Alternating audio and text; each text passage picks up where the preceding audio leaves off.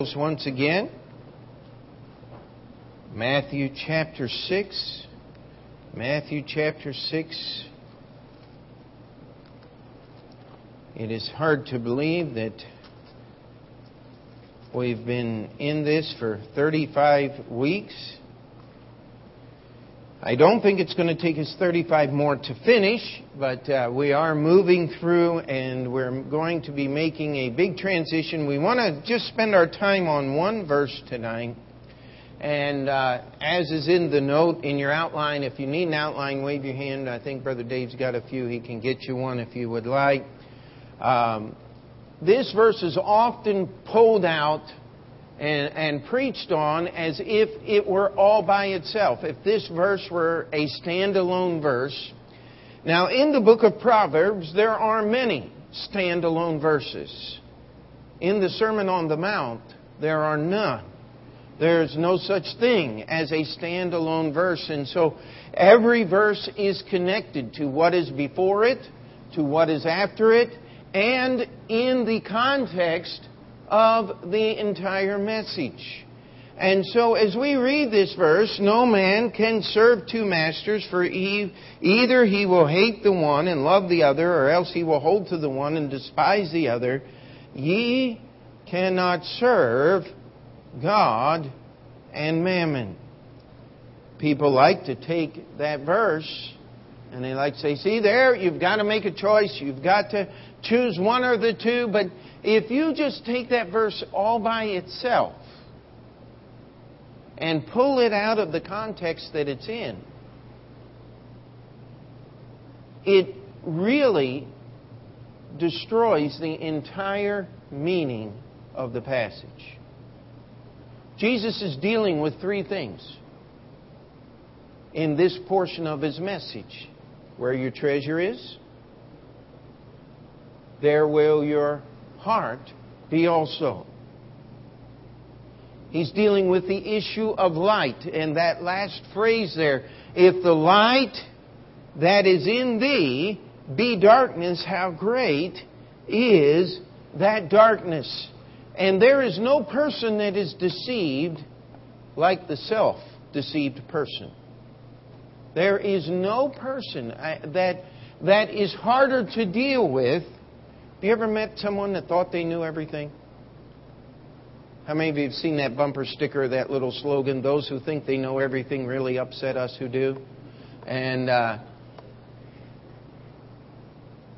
we laugh at that, but honestly, if you want the American approach to life, that's it right there.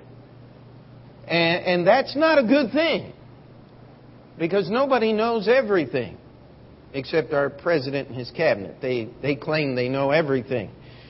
And that's scary in and of itself. Let's move on to a little less fearful subjects tonight. Amen.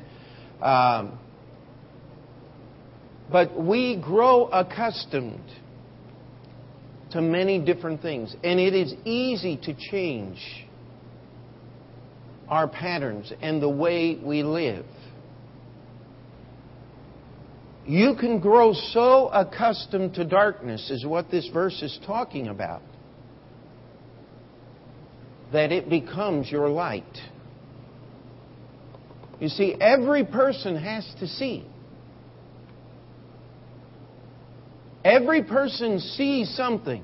They understand something. The only people that do not understand, that do not see, as it's being used here in the Bible, are those who are mentally incapable of seeing anything. They will never develop to that point to where they will understand anything that is going on around them. And that is a tragedy when that happens. But God gives us those things. Part of it is just to show us what a great gift He has given to us in a reasoning mind. Amen? But have you met people that have been so full of themselves or so full of whatever it is that they're full of that you just cannot convince them of anything? I mean, you can have the truth right in front of them, printed in black and white, signed by President Obama, and they won't believe you. Of course, if he signed it, would you believe it? I'd want to see a little more proof than that. But we grow accustomed. We can change so much about our perception. Sometimes you've watched people, family members, someone you're acquainted with, sink into the depths of depression. And they just begin losing touch with reality a little bit at a time, to the point to where they will no longer even communicate in proper sentences to another human being. It's tragic, but this is what Jesus is talking about here. If the light that is in you be that darkness, if your only understanding of life is what the Bible calls darkness, I'm sure if you listen to the news at all, you've heard about the tape of this church with the little boy that they were trying to exorcise the demon of homosexuality. How many of you have heard that blip on the news? I mean, it's just been all over the place. And of course, what they have to do is put a sodomite rights person on there right after that to say how they've injured this little boy. And the only problem is they're probably right, but it's not what they're thinking. What I want to know is how much injury has been done by the sodomite rights people to a 16-year-old boy to make him experiment with such things in his own mind, if not otherwise, and destroy his entire future and call it good. That's darkness, my friend. That is incredible darkness. And when you have that choice between light and darkness, this verse 24 is a transition. It is taking us to the end of the chapter. I don't know how many people have quoted to me, but seek ye first the kingdom of God and His righteousness, and all these things will be added unto you.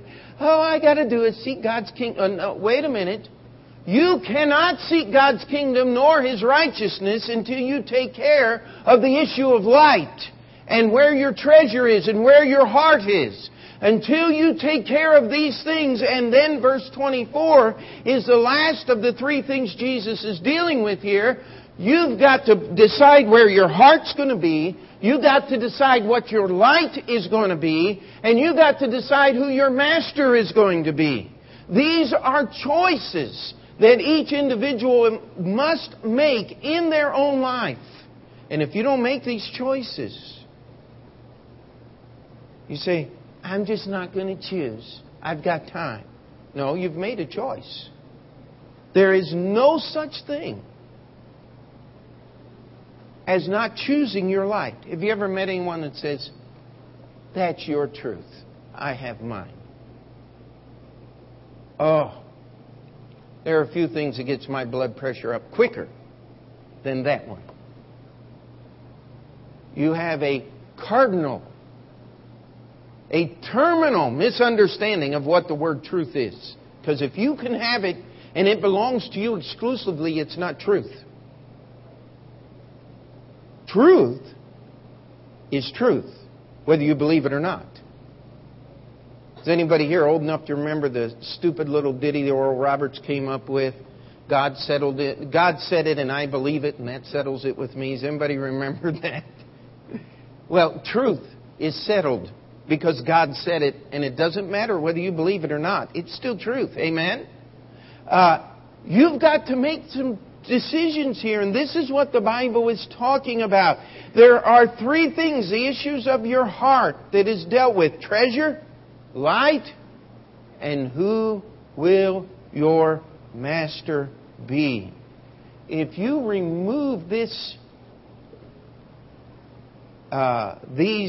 three issues, and as I was reviewing this message, how many times in the Sermon on the Mount does Jesus deal with your eternity? Now remember, the topic of the sermon, the theme of the Sermon on the Mount is this: unless your righteousness exceeds that of the scribes and the Pharisees, ye shall in no wise enter into the kingdom of God.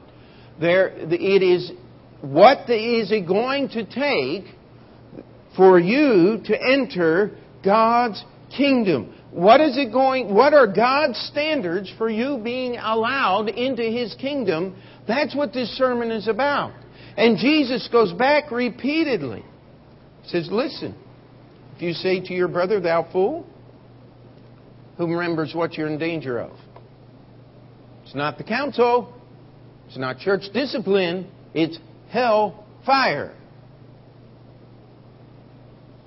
If you're battling with lust and losing the battle, He says, listen, if you're not going to get serious about this and treat this battle serious enough, if it is your eye that is causing the problem, get rid of it.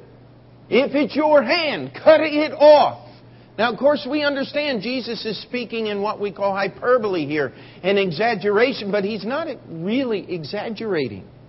He's saying, unless you attack this issue, He said, because it's better to go into hell blind, one-handed, and one-footed. Into heaven, into heaven with one eye, one hand, and one foot, than it is to be cast into hell with a whole body. You know, we don't get serious about our relationship with God anymore. It's just something we do. People want to take these verses and they want to skip over them and get down to verse 33 because it has some wonderful promises, and it really does. But until you decide where your treasure is going to be and where your heart is, you can't seek God's kingdom first. Until you've come to Jesus and said, listen, I want your light to be my light. How many of you have had the opportunity to go someplace or... I'll tell you where I'm going. That wall that I tore all apart in our bedroom had been sealed for years and years and years. Nobody but little creepy crawling things and whatever else might happen to have been embedded in the mortar of the wall has seen in that wall since 1935. But there was some little water seeping down in that wall. And there's a piece of steel, it's called a lintel, that holds the wall together over where the radiator was. That lintel had moved because of rust. And now there's probably about 60 to 75 bricks that need to be replaced in a little tiny section of wall. Tap on one and they all just go... It's a scary thought. I mean, it really is. Because I live in that room. But be in prayer. Brother Shaw's coming over tomorrow to put them all back. Amen. But there are things that are covered that you're not going to see for a long time. And we don't understand what's really going on or what's happening. And then all of a sudden, we can see. Little things left unchecked make great movements and great problems. And if we hadn't found that problem now and fixed it now, waited another 10 years, just put another... we could have had a catastrophic failure. You wonder why you have buildings that just fall down or fall apart?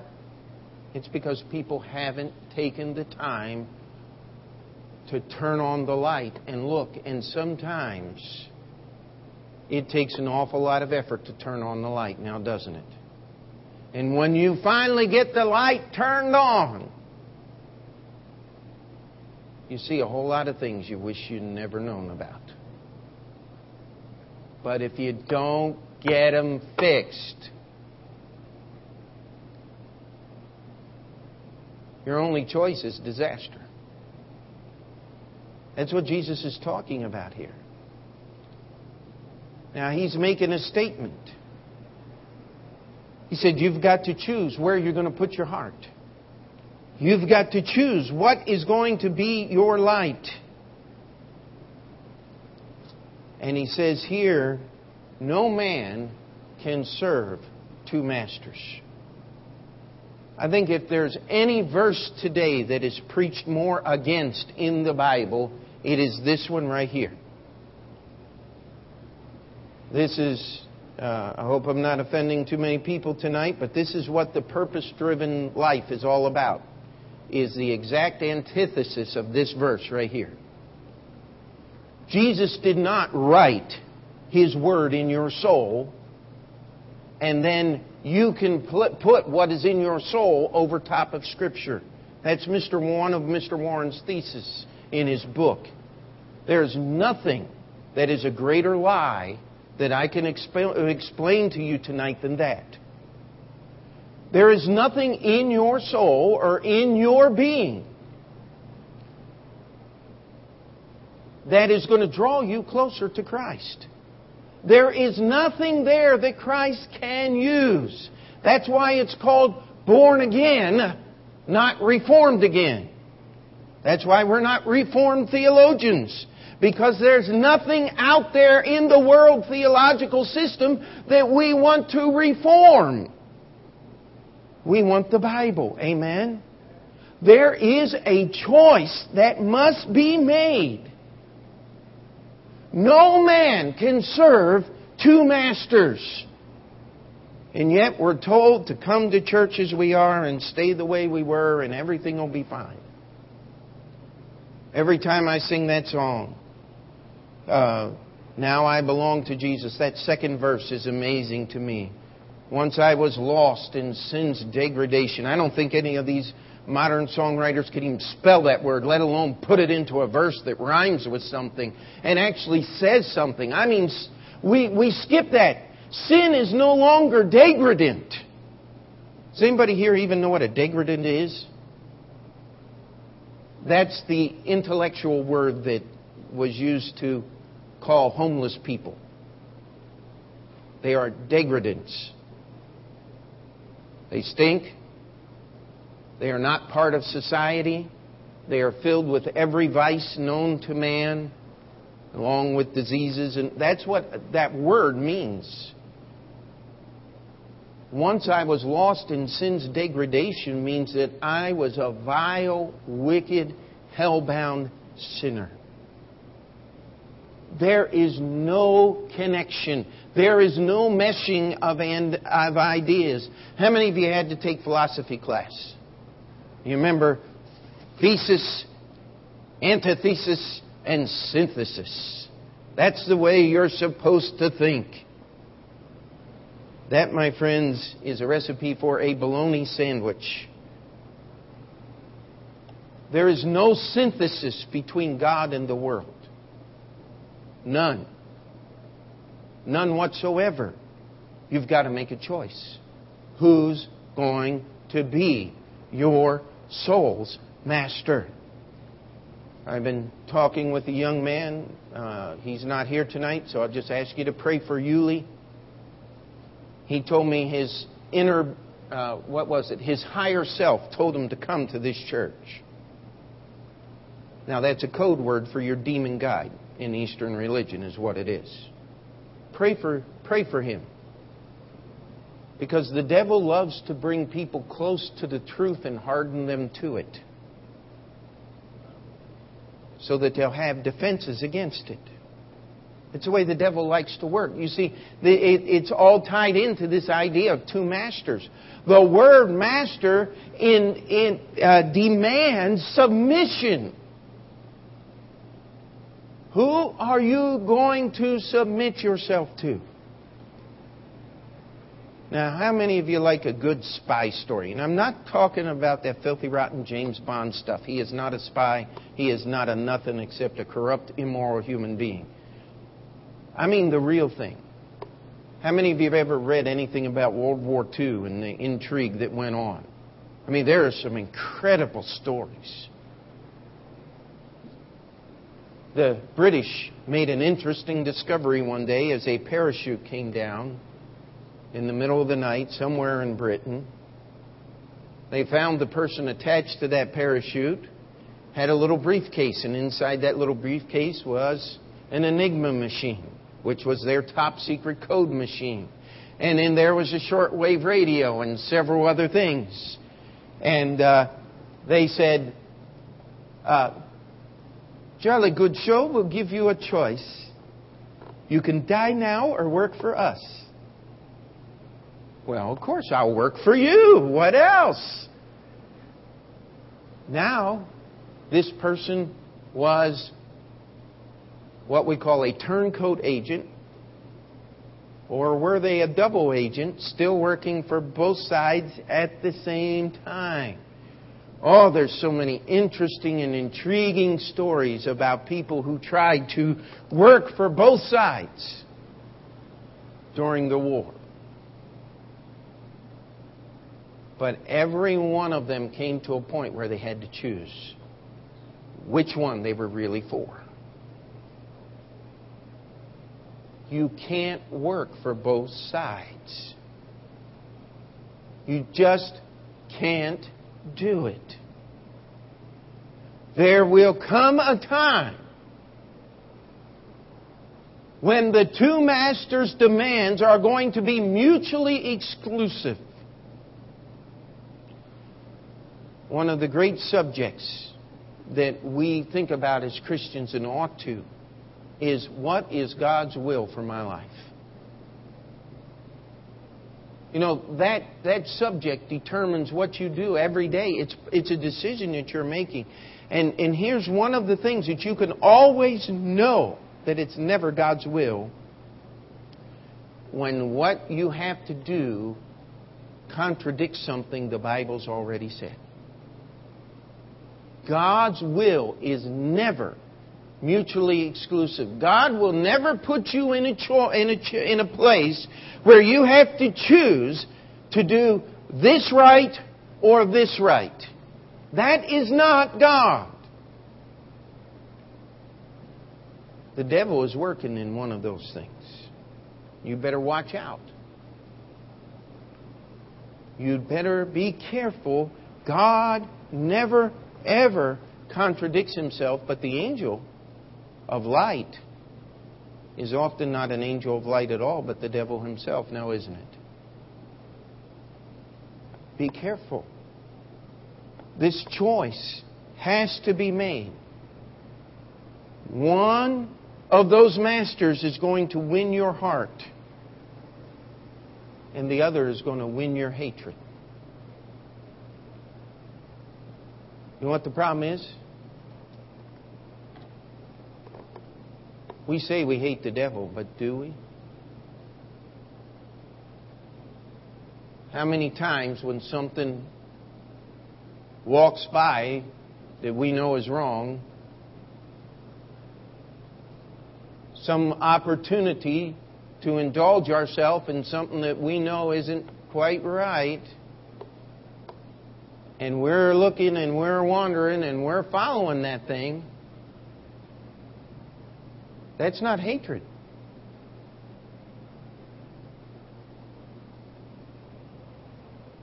But this is what it says. It says you will love the one and you're going to hate the other. When I embrace sin, I am showing hatred toward God. That's what Jesus is saying right here. He's saying there's only two masters. When I choose to bend His rules, when I choose to leave what is right, and I could ask us today, how many of us have sinned this week, since Sunday? And if you're alive, your hand ought to be up. What do we better be careful here. This is serious stuff. What is the fear of the Lord? Does anybody remember Proverbs chapter 8? The fear of the Lord is to hate evil. You've got to make a choice here, because you're either going to love one of those masters, they're going to win your heart. How many people just can't wait? Hopefully nobody in here. To get somewhere where nobody will see them so they can pull out a cigarette and light it up. Oh, boy, that preacher preached long tonight. You see, that's never happened here. Oh, I wish it hadn't.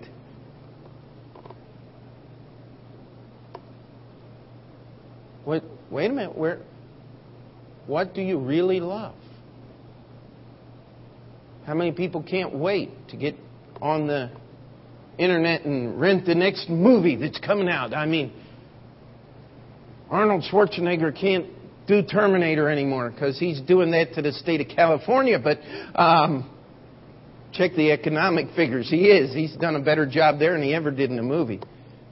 The place is gone. But, I mean, as a Christian, should we love that stuff? Should we want to see the next movie where the robot murders and maims and pulls people apart and all that kind of... I don't know if that happens or not. I don't watch that stuff. I don't want to. Because let me tell you what it does is it grabs a hold of your heart. It takes precious time and memory cells. You can only learn so many things. I wish that I knew my Bible as well as some people know their baseball card collection. I mean, they can tell you every player, every stat, how many games they played in this year. I mean, they know the whole thing. Now, granted, there's a lot more information in here than there is in a baseball card collection, but still, you get where we're going with this thing. You're either going to love one and hate the other, but look at the next one. Jesus is waxing a little poetic here, but he's got a purpose in this poetry. He's playing ideas off of each other. He says, for either he will hate the one and love the other, or else he will hold to the one and despise the other. How many of you have ever been in a place where you just didn't know what to do? You just were totally confused. You just had no which way to go. You had no clear direction. You were just in one of those states in life where you didn't know what to do. Said, yeah, I was driving in Manhattan the other day. No, but all of us have been there. At that point, you're going to choose your master because you're going to hold to him. And the intellect and the intelligence of the other is just going to look like craziness. I can't tell you. I wish I had $1 for every time somebody told me, that Bible's crazy. You can't do that. I mean, this is a 21st century preacher. You got a first century book. No, actually, it's a lot older than that. The Old Testament goes back about 14, 15 centuries before Christ. I like my Bible, amen. But you're going to have to hold to one. You see, when I hold to this book, I despise the evolutionist. You wonder why they get angry at you? It's because you're despising them. You're telling them all their intelligence and all their intellect is nothing but a joke. And that man came out of monkeys? I've seen a lot of humans act like monkeys, but I've never seen a monkey dumb enough to act like a human. Amen? I mean, that's despising them. It really is. And you're laughing. You've chosen the right leader to hold to. Amen? In the beginning, God created the heaven and the earth. And if you think that rock's 100 million years old, what's that saying? You got rocks in your head? Yeah, probably so. Amen? Listen, you're going to have to make the choice. One is going to be ignored, the other is going to be obeyed. One is going to win your mind. When you relax and you turn your brain off, as we say, I'm just going to veg a few minutes here. Which master does it run to? Does it run to the latest dirty thing the world has? Or does it run to the Savior? You've got to train it. You've got to make that choice. And the Bible tells us we make that choice once when we get saved. But in essence, we make that choice every day of our life as we choose how we're going to live that life. Now you take the rest of this passage right here, and we're going to finish our outline tonight, but I just want to touch on this. You take the rest of this passage. I'm going to jump ahead. Therefore I say unto you, verses 25 through 34, they're all connected to the choice you make. Are you going to spend your life trying to get things? Or are you going to spend your life being the servant of the Master? You see, the devil's always going to have you out there trying to get one new thing. How many of you tried to get the new thing? When you get the new thing, is it what they said it was?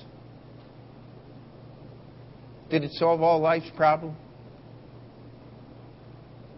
Did it really fix what you got it for? No, it never works. I mean, every so often we'll have to pick up a tool to help us do some project around the building. We got a nice little collection right now, and I thought, well, once we have the tools, we got a real workshop, then there won't be any more work to do. No, there's always be more work to do. But you know what I found out about even the most sophisticated, incredible, handy-dandy tool that's out there? It won't do nothing unless you know how to do it with the tool. You got to know what you're doing. It's not just having the tools. That's where the Master comes in. He'll tell you what to do with what you have. Amen? Now, you have one choice. I keep wanting to say two choices because it's either God or mammon, but it's only one choice. In order for it to be a choice, it must be between two things at least. So the choice demands that you got more than one thing that you can do. Jesus gives us two options. Therefore, you have one choice to make.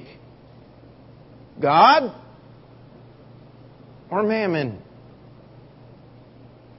Now, mammon is one of those criticized words in our King James Bible. Those who claim to be scholars, that is such a difficult word to understand, and it really doesn't mean anything. It's just a transliterated word. So I brought into the pulpit tonight, let's see here. This is volume IX, so that makes it volume 9 of the 23 set of the Oxford English Dictionary of the English Language. This belongs to Peter, but I have it on semi-permanent loan. He's my oldest son. And I have it marked here. I looked up the word mammon in the English dictionary. You know, people get all excited about the Greek, and one of the reasons why they do is because they don't take time to study the English. Anybody can read and use this help. Let me just read you the introductory paragraph. It's absolutely amazing here. It goes through about 25 different pronunciations and spellings of the word. Then here's the introductory paragraph before the first definition. The New Testament phrase, and it gives it in the Greek, English version, mammon of unrighteousness, earlier versions, mammon of iniquity, wicked mammon, etc., represents exactly the Aramaic, and then it gives it in Aramaic, and I can't read it, so I won't tell you what it says, riches or gain of wickedness, and then it quotes the Targums, and approximately the more common, which is riches of falsehood. Now that's the introductory paragraph. And it says that our King James Bible gives exactly the meaning in the Arabic. That's free, has nothing to do with the outline. I just thought you might like that for those that want to criticize the Bible. It's right. You just don't know the language well enough to... Now let me read the definition here, and I've got part of it in here. It says the Aramaic word for riches occurring in the Greek text of Matthew chapter 6, verse 24, and Luke 16, 9 through 13, retained in the Vulgate, owing to the quasi-personification in these passages, the word was taken by medieval writers as the proper name of the devil of covetousness. This use appears in the English in the 14th through 16th centuries and was revived by Milton, and gives the quote out of Milton. That word does not occur in the New Testament translations of Wycliffe and Purvey, who substitute richness, but it was used by Tyndale, 1526 through 1534, and subsequent translators, with the exception of those of the Geneva version. From the 16th century onwards, it has been current in English, usually with more or less of personification, as a term of opprobrium for wealth, regarded as an idol or as an evil influence. Now you read that, and that is everything you need to know. You might have to get a dictionary to look up some of the words that are in the definition there. But the simple truth of the matter is, it says that this is not a word that refers simply to money. It is a personification. It is an ideal here. It is a living, it is giving a human attributes to this word. We often talk about Lady Liberty, the blindfolded lady holding the sword and the scales, picturing how liberty and justice ought to be met and meted out. Actually, it's Lady Justice that's pictured that way. But simply put, you're given a choice between God and the world system, between God and the devil, between God and your desires, your plans, or your wishes. This is the choice. You cannot serve God and mammon. Now, God is very simple. In the beginning, God created the heaven and the earth. People like to use teleological arguments to prove the existence of God and all of these things, and talk about how God designed it and all of these things. And those are interesting, but God is not a God that is subject to human reasoning. If He is the Creator, you as the created being cannot understand nor comprehend Him, any more than an alarm clock can understand the old geared style, understand the man who cut the gears and assembled them. You have to make a choice. See, I've met many people over the years that say, well, I'm afraid of God. Well, that's good to a point. You ought to be afraid. Well, I'm afraid He's going to hurt me. Oh, wait a minute. That's blasphemy. That's not a proper fear. That's a demonic fear. He that cometh to God must believe that He, what? Is, and that He is the rewarder of them that diligently seek Him. There's only one way you can come to God with that mindset, if you like that word, with that understanding of God. It's by faith. You must choose to believe in God. And by the way, there are many people who choose not to believe in God. Every time someone says, I'm an atheist, oh, that's too bad. Sometimes get a little dirty look. And one time, a lady on Steinway Street, we were out street preaching, and I said, are you honest?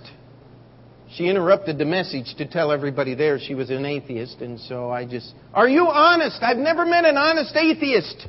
And as she's walking up the street, no kidding, she turns around and says, oh, I believe in God, and keeps right on walking. Prove my point? I mean, you couldn't ask, you couldn't write a script. You couldn't pay somebody to do that. But you got to make a choice.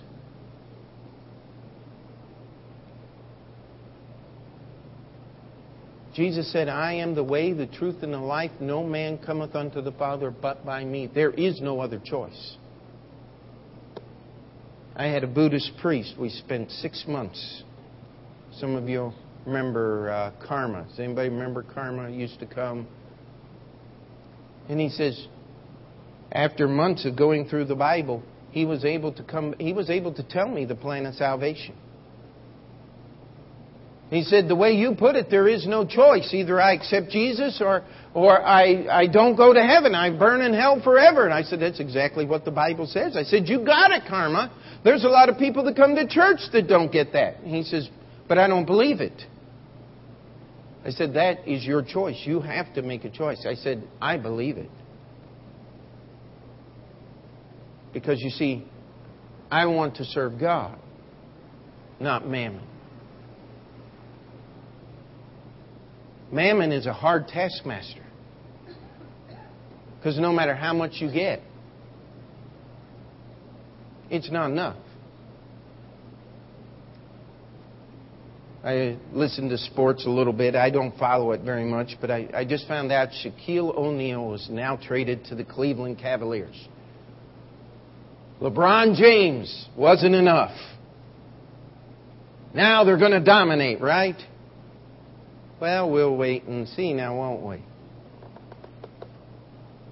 See, no matter how much you have. I've often teased my boys. They're Yankee fans. They grew up in New York City. I'm from Baltimore. I still rooted for the Orioles when they set the record for the most games lost in one season. The best team money can buy. Isn't that what the Yankees are all about? But it doesn't get them a World Series every year now, does it? It's gotten them quite a few. But not every one. See, mammon is a hard taskmaster no matter what you do. It doesn't guarantee anything. How many people have gone to church all their lives? Do you know for sure you're going to heaven? I hope so. Well, what do you base your hope on? Well, I'm as good as the next guy. Yeah, but your next door neighbor just might be Jeffrey Dahmer. He did live next to somebody. I mean, the level is awful low, and I've seen this. I've been in New York City long enough. Do you know what a sinner is? Yeah. That's a sinner over there, that guy that can't get out of the bar. He's there all the time. You go ask the guy at the bar, do you know what a sinner is? He said, a sinner is that poor degradant. We talked about them earlier. A homeless guy, he's drunk, he can't do it. You go to the drunk laying in the gutter in his own filth and say, what's a sinner? He says, I'm not one. He said, that bum down the street, he's really bad. Everybody's got somebody else that's worse than them. That's mammon at work, my friend. And when you're going up the other way, there's always somebody richer than you are. There's always somebody stronger. There's always somebody better looking. There's always somebody whatever. You've got to make a choice. But here's the point of this choice. This choice is going to make a difference in the way you live your life tomorrow. That's what this passage is all about. Now, tomorrow, are you going to get up? And this is what we'll be doing in the next several weeks. And so we're going to cut it off real quick here. But take no thought for your life, what ye shall eat. Now, wait a minute. I'm a Baptist. That's real important to me. That's real important in Greensboro, North Carolina, isn't it? Eaton. Is it South Carolina or North Carolina? North. Okay, I got it right. I mean, when I first tried to explain that to our people up there, they used to laugh at me. And then they went to some other meetings and had some other preachers in, and they said, hey, Pastor, you're right. This Eaton thing is really big. Oh, yeah. He is richest whose pleasures are cheapest. Amen. You got to eat, so you might as well enjoy it. Hey, wait a minute. If all I'm interested in is what I'm going to feed myself with, I'm serving mammon. And my wife is a great cook. I mean, she makes good meatloaf. I never did like meatloaf until my wife started making it. I enjoy it, I'll tell you what. But no matter how many good meals she fixes, I'm still going to be hungry tomorrow morning. You know that? In fact, I might want a snack after church tonight. No matter how much you eat, you're going to have to do it again, aren't you? So why waste your life on something that's not going to last very long? Can I give one really absurd example and then we'll be done? How many of you have seen somebody who at one time may have been a real beauty, way past the age, way past everything, still thought they were 16? Have you ever seen anything like that? I mean, that is scary. That's mammon. And by the way, guys, they do it too. You see this 80-year-old guy? I mean, everything is already, how do we say that? It's just gone south. And he still walks around like this. But when he relaxes, everything changes. I mean, it's just like a piece of Jell-O. I mean, you've seen it, haven't you? Am I the only one that's seen this? Come on. Oh, you've seen it, haven't you? There's nothing that is more ugly or disgusting than self-deception of that type now, isn't it? I mean, if you met one of these people, they would tell you how strong they are or how beautiful they are and just... You serve mammon, that's where you're going to end up.